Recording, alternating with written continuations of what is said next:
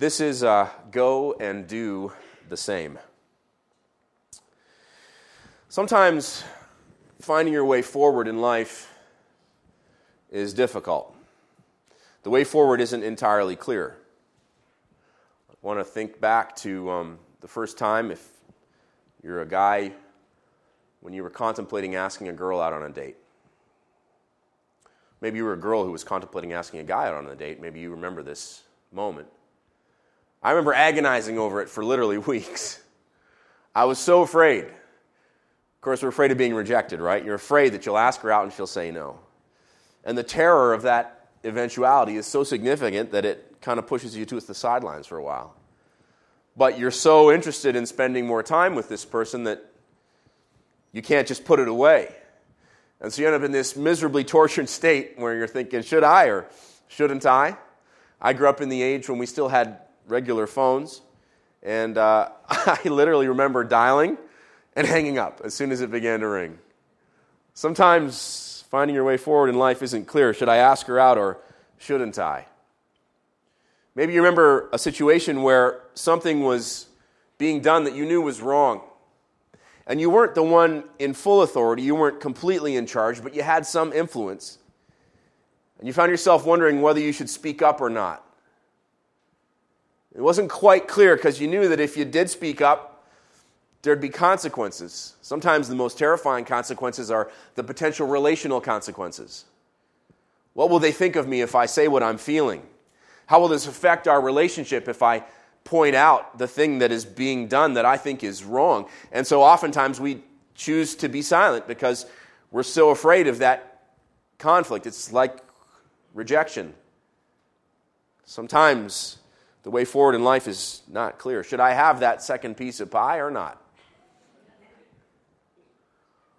Well, other times the way forward in life is very clear. Like that time when God spoke to Abram. This is Genesis 12, verses 1 through 9. Read from the ESV. Now the Lord said to Abram, "Go from your country and your kindred and your father's house to the land that I will show you. And I will make of you a great nation, and I will bless you and make your name great, so that you will be a blessing. I will bless those who bless you, and him who dishonors you I will curse. And in you all the families of the earth shall be blessed." So Abram went as the Lord had told him, and Lot went with him. Abram was 75 years old when he departed from Haran. And Abram took Sarai his wife, and Lot his brother's son, and all their possessions that they had gathered, and the people that they had acquired in Haran, and they set out to go to the land of Canaan. When they came to the land of Canaan, Abram passed through the land to the place at Shechem, to the oak of Moreh. At that time the Canaanites were in the land. Then the Lord appeared to Abram and said, "To your offspring I will give this land." So he built there an altar to the Lord who had appeared to him. From there he moved to the hill country on the east of Bethel and pitched his tent, with Bethel on the west and Ai on the east. And there he built an altar to the Lord and called upon the name of the Lord. And Abram journeyed on, still going towards the Negev. Now I'm not going to deal with the whole chapter today. And if you were super excited for me to deal with verses 10 through 20, which is the first instance of Abram the coward using a wife-swapping technique to save his own skin, never fear, I will come back to that on March 4th when he does it again. And so when we preach wife swap on March 4th, we'll refer back to the tail end of chapter 12. Don't miss it. It's going to be fun. If you have friends who are skeptical about church, that's a good week to use for them. Any church that puts that in the title is probably not as lame as I think church is. Now the Lord said to Abram, verse 1, I love this, suddenly God speaks. If you look at Genesis up to this point, there's no setup. Right? The author doesn't take any time to say, now in a second you're going to meet one of the most important characters in all the Bible. In Judaism, you kind of have a trinity of sorts. You have Abraham, Moses, and King David. So to this day, if you were to meet a practicing Jew, and you were to ask them, who are the forefathers of your faith? Who are the great heroes of the faith around which you've built your life? Almost without error, they would say, Abraham, Moses, and David. So here we have one of the greatest people in the history of biblical history, and he shows up unannounced. Now the Lord said to Abram, his name hasn't even been changed. We'll get to the chapter where God changes his name to Abraham. Right now he's just Abram. Nobody knows who he is. We shouldn't be impressed with him yet. God just shows up. Suddenly God speaks. Quick point for you here as you try to find your way forward in life. Know that God speaks personally to his people. Now the Lord said to Abram.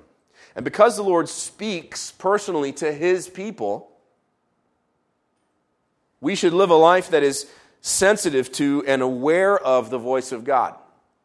This, I find, is one of the mistakes that many Christians make because we're a little freaked out, if we're honest, about the extremely supernatural side of our faith, which can include those instances when God speaks to his people. There's some pretty weird stories in the Bible about how God speaks from time to time. And it's, you wouldn't be the first person to ever feel like, that's a little bit strange. And I think sometimes it's good to, be cautious when it comes to those aspects of our faith because it's very easy for our faith to run amok. And if you look back at Christian history, there are many times when people did many things they should not have done in the name of God, claiming that they had been told to do those things by God. So it can get messy, and so I acknowledge that. I just want to acknowledge it off the top. But some of us have moved so far to the right of that we have all but forgotten to pause throughout our days, to acknowledge and be sensitive to the voice of God, to ask God, hey, Lord, what should I do? Maybe think about the last time you asked God that question. What should I do, Lord? And you waited for an answer. Be sensitive to and aware of the voice of God. I mentioned this last week. It bears mentioning. Again, some of the ways in which you can expect to encounter the voice of God in a way that is not, like jumping off a cliff, can be the following. You can hear the voice of God as you read his word. As we come to Genesis for the last several months, I've been slowly working my way through the book of Genesis. So I've told you about my devotional habit where I read Old Testament, New Testament, and Psalms and Proverbs all the time. And then in addition, sometimes I do what's called a slow read, where I literally go slowly through a book. I read the chapter slowly. I read every single note in the study Bible on it slowly.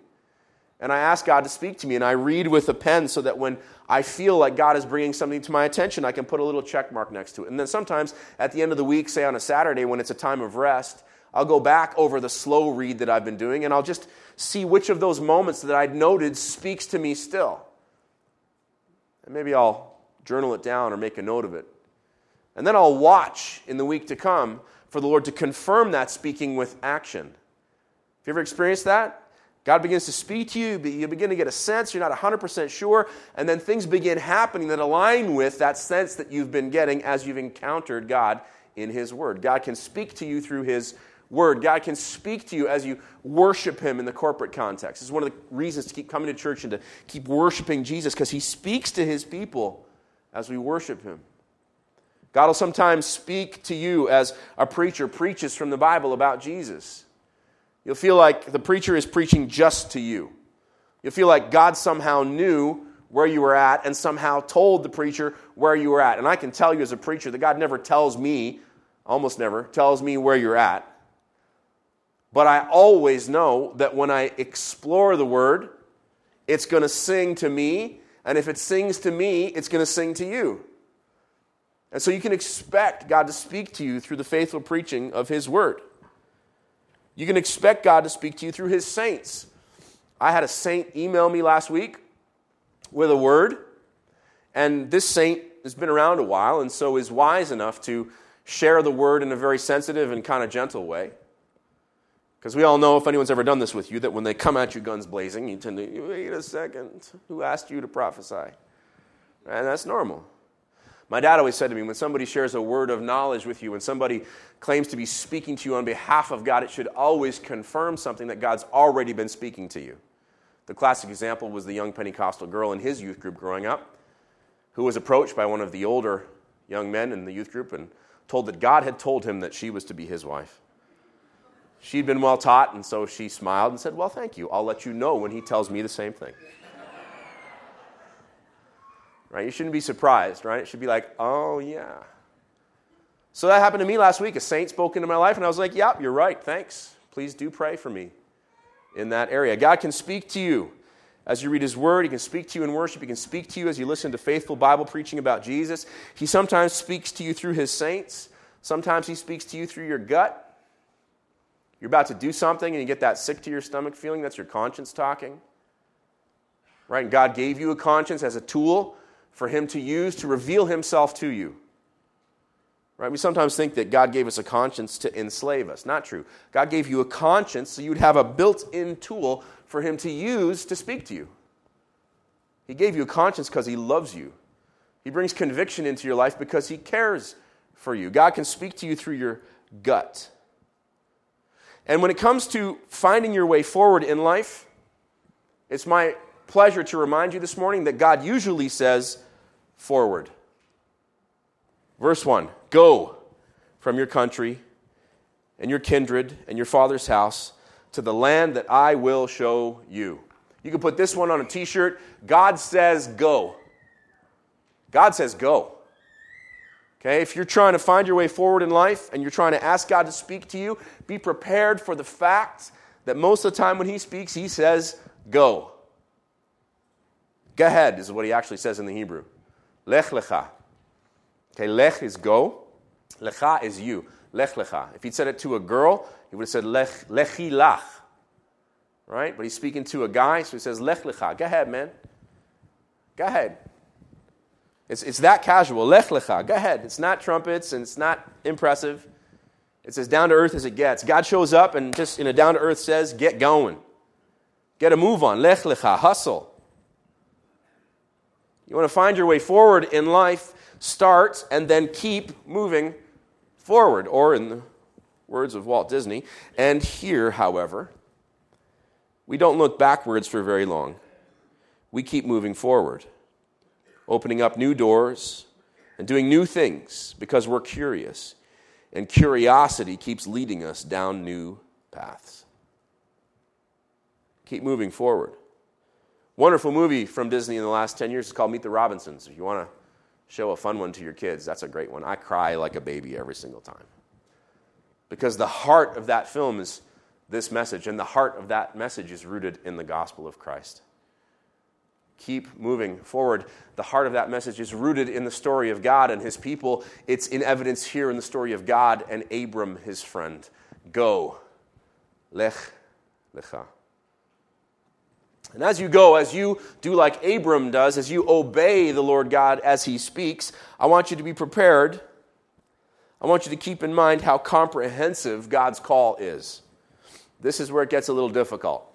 You should not be able to read this without squirming. Go from your country and your kindred and your father's house. I love the Lord because He goes for the jugular. Go from your country. Go from where you live. Any of you who have ever done that, who have left where you live to go to a new place, know how difficult that is. My family is still living in the midst of that difficulty. Go from your country. Go from where you live. And you think, all right, I did it. I'm good. But no, there's a second and. From your kindred. Go from who you live there with. Go from where you live. Go from who you live there with. Go from your kindred. Leave your kin, leave your family, leave your closest friends behind. This is the point where you should have a reaction. If God ever speaks to you in this way, you should feel uncomfortable with it. You should feel the cost of it even before you embark on the journey. It should strike fear in your heart. This kind of command is the kind of thing that should make you fret a little bit and worry lest God call you to go and leave your country, your kindred, and your father's house. Your father's house, of course, representing the only life you have ever known. It's my privilege to remind you this morning that God's call is like a video game. Do any of you love video games? I personally don't. My sons do, though, so I get to see it a lot. And they got this crazy video game set in the context of World War II for Christmas. And every other kid their age got the same video game. Should about share as in Electronic Arts. And so I sat with them to watch them play this video game. And what's interesting about it, and of course, as I'm wont to do, even video games sometimes show me the glory of God. And I was astonished that it just keeps going and going and going and going. And you finish one level, and then there's the next. And then you finish that level, and then there's the next. And then you finish that level, and then there's the next. And there's always a new challenge, and there's always a new hill to climb. And there's always a new obstacle to face. And I was like, this is exactly like the call of God. The call of God is like a video game. It has ascending levels of difficulty built into it. So we need to know in advance that the second we get comfortable with where we followed God to, He is likely to begin calling you further up and farther in. Do you know this to be true? Have you experienced this in your life? You're like, whew, got there. And sometimes God gives you a minute, and then it's on to the next level. And I know that could be a little bit discouraging. I know that you could tend to think when faced with these ever-ascending levels of difficulty, so what, my obedience isn't good enough for God? Ever felt like that? Like, when is it going to be enough? Like, I obeyed you in this already, and now you're asking me to go to the next level? Can I get a minute to relax, please? So before you get frustrated, I want to remind you that God's greatness is infinite. Something that we're prone to forget because we are not infinite. Right? We are, by definition, limited. Everything we do has limits to it. And so it's hard for us to remember that God is infinite. And therefore, in Him, there is always room for more. So when it comes to these ascending levels of difficulty and the tendency to feel like your obedience isn't good enough, you can choose two paths. You can choose to say and think and feel and believe that it's never going to be good enough. And if you choose that path, I'm here to warn you this morning that will lead to bitterness and disenchantment. On the other hand, you can look at it this way. In light of Jesus, you can look at these ever-ascending levels of difficulty and say, man, I'm facing unlimited opportunity here. Unlimited opportunity. Now, you may tend to think that some people you know are just by nature more optimistic than you. And that may be true. They may be by nature more optimistic than you. But that does not free you from being as optimistic as you can be. Right? Even if you're more pessimistic than me, you need to be as optimistic as you can be. Why? Because of the gospel of Jesus. I truly believe, and I'm not looking to propagandize you here or to make you like me, but I truly believe that pessimism needs to bow the knee to Jesus at the cross. This is one of the enduring testimonies of the cross. The cross says to you, you don't have to be good enough. Right? You don't have to be good enough. Jesus is good enough. In fact, the cross says to you, Jesus is the only one who's good enough. Only God the Son, who took on flesh and lived amongst us in space-time history, fully God and fully man, only God the Son made flesh, could be good enough to be tempted in every way in which you'll ever be tempted, yet to remain without sin. Only God the Son made flesh could be good enough to suffer in ways in which you'll never suffer, and yet not forsake His faith in His good Father. Only God the Son, because He was fully God, as He hung on that cross, could have your sin and mine placed upon His shoulders for Him to bear the penalty in your place.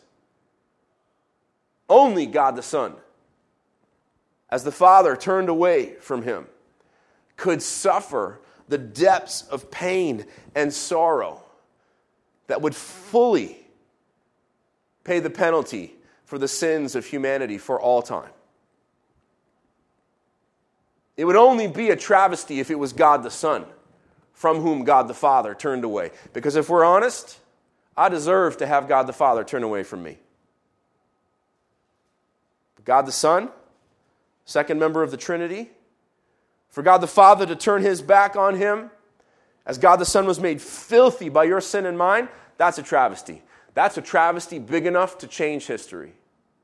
Only God the Son, having died, could lay in a borrowed tomb 3 days and rise again the third day. Only God the Son could defeat its power, the power of death. Only He could defeat the power of Satan, sin, death, and hell in His body. Only God the Son could arise again. Only God the Son could arise to the right hand of the Father. Only God the Son could sit down at His right hand and say, I'm back. Only God the Son could intercede for you. Only He is big enough and strong enough to be the cheering section that you need as you face the difficulties that life is and will throw at you. Only God the Son has the right one day to take the trumpet in His hand and to blow a mighty blast and to utter a shout with the voice of an archangel and mount His horse and return from glory with His sword and His tattoo on His thigh to defeat His enemies once and for all and to inaugurate His kingdom which will have no end. Only God the Son could do this. Why? Because only He was good enough. Which means, my dear friends, that you don't have to be. Hallelujah, right? So be set free from thinking that you have to be good enough. Friends, I'm here to tell you this morning that you never have to measure up. You just need to rise up. That'll preach good right there. You don't have to measure up. Be set free from that false expectation. You just need to rise up. Right? Like Jesus, your big brother Jesus. Up from the grave He arose. Right? With a mighty triumph for His foes. You don't got to measure up. You just need to rise up. And once you've stood to your feet, walk by faith. Look at verse 1. I'm still in verse 1. God help us. Now the Lord God said to Abraham, go from your country and your kindred, your father's house. This is the best. To the land that I will show you. That's what it means to walk by faith. I still remember my dad preaching this passage when I was a little boy. And he went into a soliloquy on Abram and Sarai having a conversation around this fact that I still laugh about to this day. Abram comes in. Hey, honey, we're moving. Great. Where? God's going to show me. Excuse me? Abram says to Sarai, yeah, God's going to show me. You need to not miss this, friends. The blessings of God are found along the journey of faith and not otherwise.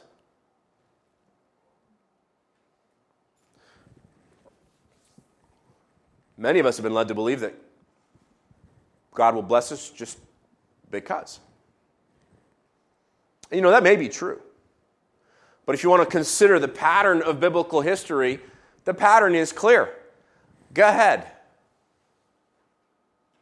Walk by faith. And then look what I will do. Consider verses 2 through 3. See what he says. And I will make of you a great nation, and I will bless you and make your name great so that you will be a blessing. I will bless those who bless you, and him who dishonors you I will curse, and in you all the families of the earth shall be blessed. I want you to notice here and take hope that God promises Abram the desires of his heart. This is a man at this point who has no heir. He has no son. There is no young man in his family to carry on his line. We'll get to this in the coming weeks. And so God cuts right to the heart of the matter with him, and you can expect God to do the same for you. You can know that he knows exactly what you need before you even know that you need it, and you can know that he has made provision for it in his will, and that as you follow him, there will come a day when he fulfills the desires of your heart. It may not be today, it may not be tomorrow, but it will be someday. God promises Abram the desires of his heart. He promises that he will make of him a great nation. And that, of course, means a promise of offspring. He promises Abram that he will make his name great, which, of course, promises fame or a legacy. And if we're honest, all of us want to be in some way remembered. All of us want to do something with our lives that in some way counts, that in some way will last. And God promises his goodness to Abram. I want to point out something very important. To me, this is almost the most important part of the passage. Look what he says after he promises these blessings to Abram. He promises him all these good things, and then at the end he says, so that you will be a blessing. I'm here to tell you this morning, maybe to remind you, maybe it's the first time you ever thought of it this way, but God's goodness is meant to be missional goodness.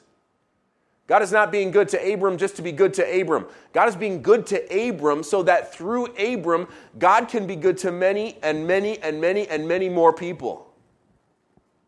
I will bless you so that you will be a blessing, and in you all the families of the earth will be blessed. God's goodness is missional goodness. You can think of it this way this week.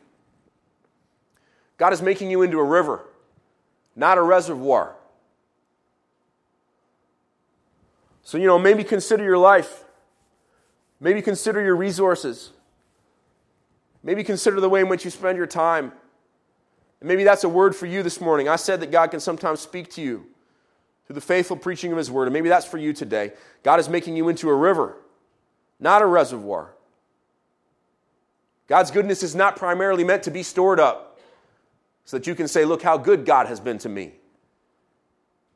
God's goodness is primarily meant so that you can go and be a blessing. God's making you into a river, not a reservoir. And Abram totally buys into this concept. Continuing in verses 4 through 5a. So Abram went, as the Lord had told him, and Lot went with him. Abram was 75 years old when he departed from Haran. And Abram took Sarai his wife, and Lot his brother's son, and all their possessions that they had gathered, and the people that they had acquired in Haran. And they set out to go to the land of Canaan. He takes everything he has and he goes at 75 years of age. It is never too late for a fresh start, my friends. You're like, I'm too old, I missed the boat. No, you didn't. I'm too old, God's moved on. No, He hasn't.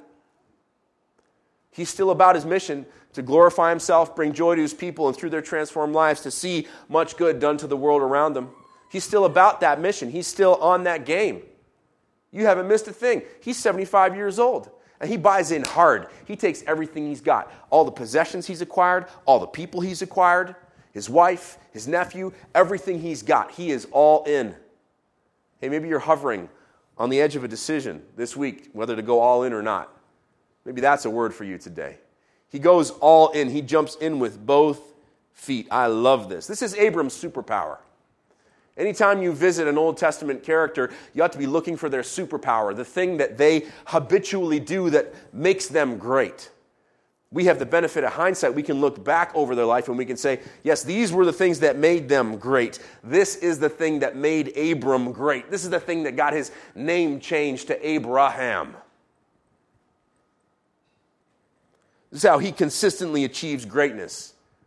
He habitually obeys. That'll preach good right there too. Not once in a while, not from time to time. He habitually obeys. And yes, he makes mistakes. We will see some of the mistakes that Abram made as he followed the Lord God. But his default setting, his superpower, was obedience. He habitually obeyed. Okay, Lord, let's go. That's a great attitude to cultivate in yourself. That's a great habit to cultivate in your life. Okay, Lord, let's go. You want to find your way forward in life, become habitually obedient to the God of the Bible. Whatever you say. I don't know if that's your habit. I know it's one that I am learning to abide in as I age. It's still difficult, and I still fall down several times a week. God impresses something on your heart. He speaks to you. And your default setting, before you micromanage it, before you begin to question it, before you begin to process it or parse it for its pros and cons, you just say, all right, good, let's go. Whatever you say. Even Jesus in his incarnation had to learn obedience. Nevertheless, not my will, but yours be done, he cries out in Luke chapter 22, verse 42, as he's in the Garden of Gethsemane contemplating his passion, which will begin on the morrow. And he's dreading it. Jesus is dreading it. He's freaked out by it. And he's like, Father, If it's possible, let this cup pass from me. Nevertheless, not my will, but yours be done. Even Jesus the Christ had to learn obedience. You want to take one key teachable from the famous characters of the Bible, do what God says habitually. I think about Ruth. I think about Rahab. I think about Yael. I think about Sarai. I think about Rebecca. I think about Rachel. And I can picture the moments in their stories when they obeyed the Lord. No questions asked. Yes, Lord, whatever you want, let's go. I think of Joseph. I think of Jephthah. I think of David. I think of Abraham. I think of Moses. I think of Micah. I think of Shadrach, Meshach, and Abednego. I think of Daniel. I think of Matthew, Mark, Luke, and John. I think of Isaiah, Jeremiah. Okay, what was the thing about these people? They habitually obeyed the Lord God. And here's a key teachable point for you. Do not let problems or setbacks stop you. The second half of verse 5 and verse 6. So they set out to go to the land of Canaan. Now don't miss this, friends. When they came to the land of Canaan, Abram passed through the land to the place at Shechem, to the oak of Moreh. At that time, the Canaanites were in the land. There's a few things I love about this. You can tell that the writer was writing to a local audience. He was originally writing to somebody who knew where Shechem was. One of these weeks I'll bring a map and I'll show you where everything is.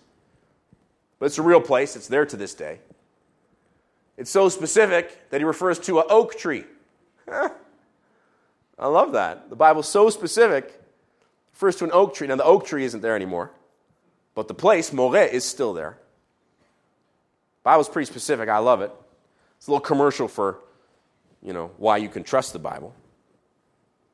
Then he goes through the land, but there's a problem. When they came to the land of Canaan, the Canaanites were in the land. Wait a minute. I thought you said you were going to give me this land. And there's already people here. How many of you have ever obeyed the Lord and it doesn't work out exactly the way you'd hoped? Anyone? Bueller? Right? Chances are you know exactly what I'm talking about. The very clear implication of verses 1 through 3 was that you're going to give me this land. So the teachable point for us is beautiful. Even as you go to great lengths to habitually obey the Lord, don't be surprised when things don't go quite as you'd hoped or expected. Literally, okay? I'm not saying this just because she's here. I'm not saying this just to get in her good books, although that's a nice byproduct. The only thing in my life that has gone as I'd hoped is my marriage to Nicole. In fact, I bless the Lord almost every day. I'm like, thank you, Jesus, for this woman. I often tell her, I said, when I was 17, I pictured my 40-year-old wife, and the 40-year-old wife I pictured was you. But other than that, please don't be too impressed with me. There is not one thing in my life that has gone according to plan. Not one. Not one. I sat there and I was like, what about no? Dang it. Not one thing has gone according to plan. Not one thing, other than my sweet wife, has gone as I'd hoped or expected. Not one thing. Maybe that's true for you as well. Maybe that's the Lord speaking to you. Right? You want to find your way forward in life, expect the unexpected, and don't let temporary disappointment steal your joy. It's fine to be disappointed, but don't let that temporary disappointment steal your joy. How many of you know what I'm talking about? It's one thing to be disappointed. That's normal and natural and fine and good. Don't pretend you have to be Superwoman. Like, nothing ever bothers me. You don't have to be like that. But it's a step from disappointment to bitterness, right? It's a step from disappointment to disillusionment, and you don't got to go that way. In fact, if you've gone that way, you should come back. Come on back. Lech lecha. Come on back. Come on back from disappointment. Come on back from disillusionment. Don't got to go that way. In fact, you were never meant to go that way. Come on back. Come on back to hope. Come on back to belief. Come on back to, disappointment with hope. Come on back. Don't let it steal your joy, because God's going to show up. Look at verse 7. Worship team, I'm almost done. Then the Lord appeared to Abram and said, to your offspring I will give this land. So Abram built an altar to the Lord who had appeared to him. I love this whole passage, but I love this verse so much. Then the Lord appeared to him after the problem had surfaced. Don't you want God to show up beforehand to give you like a warning, like, I just want to let you know that when you cross over into the land, there's going to be some people there, and, doesn't do that. I love it, right? God's growing you up into men and women, right? He's growing you up into men and women. You cross over into the land, you're like, dang it, right? And he's going to let you be disappointed. He's going to let you face the reality that things aren't always going to work out the way you'd hoped, planned, or expected. He's going to let you face that. He's turning you into men and women. All right? He's turning you into his partners. And last time I checked, the mission that he's on is about the biggest thing in the history of the world. So you got to be pretty tough to work with the God of the universe. All right? So don't expect him to coddle you. He's going to let you face a disappointment. Then he shows up. I love it. After the fact. I love it.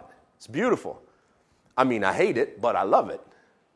Then the Lord appeared to Abram and said, to your offspring I will give this land. I love that God's solution to a very real immediate problem, the Canaanites in the land, is a future promise requiring even more faith from Abram. I told you God's like a video game. Isn't that crazy? And encouraging at the same time? He's got a very real problem, Canaanites in the land he's supposed to possess. God shows up because he knows that it's a problem for him. But how does God provide for his problem? With a future promise requiring more faith. Somebody shout. You know what I mean? That's whoa, you could take that all the way to the bank. I don't even have a son, and you're going to give the land to my offspring. Silly me. I thought you promised. Okay. If that's how it was for Abram, the patriarch, why should it be any different for you? So look, here's the point. As this happens to you, don't get bitter.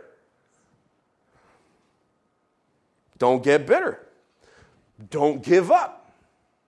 Instead, do like Abram did. What did Abram do?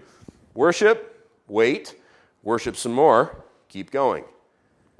As we finish with verses 8 through 9. From there he moved on to the hill east. And there he built an altar to the Lord and called upon the name of the Lord. And Abram do like Abram did. He built an altar. That's an act of worship. He pitched his tent. That's an act of waiting. Note, he's not staying.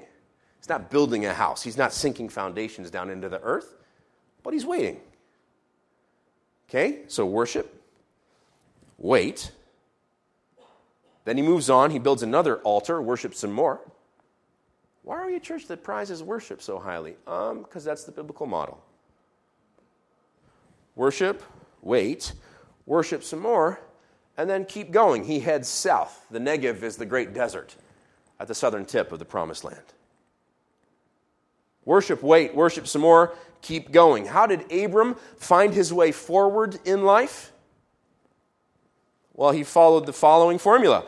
Go, obey, worship, wait, worship, repeat. I'll say it one more time, so hopefully it rings in your ears this week. Go, obey, worship, wait, worship, repeat.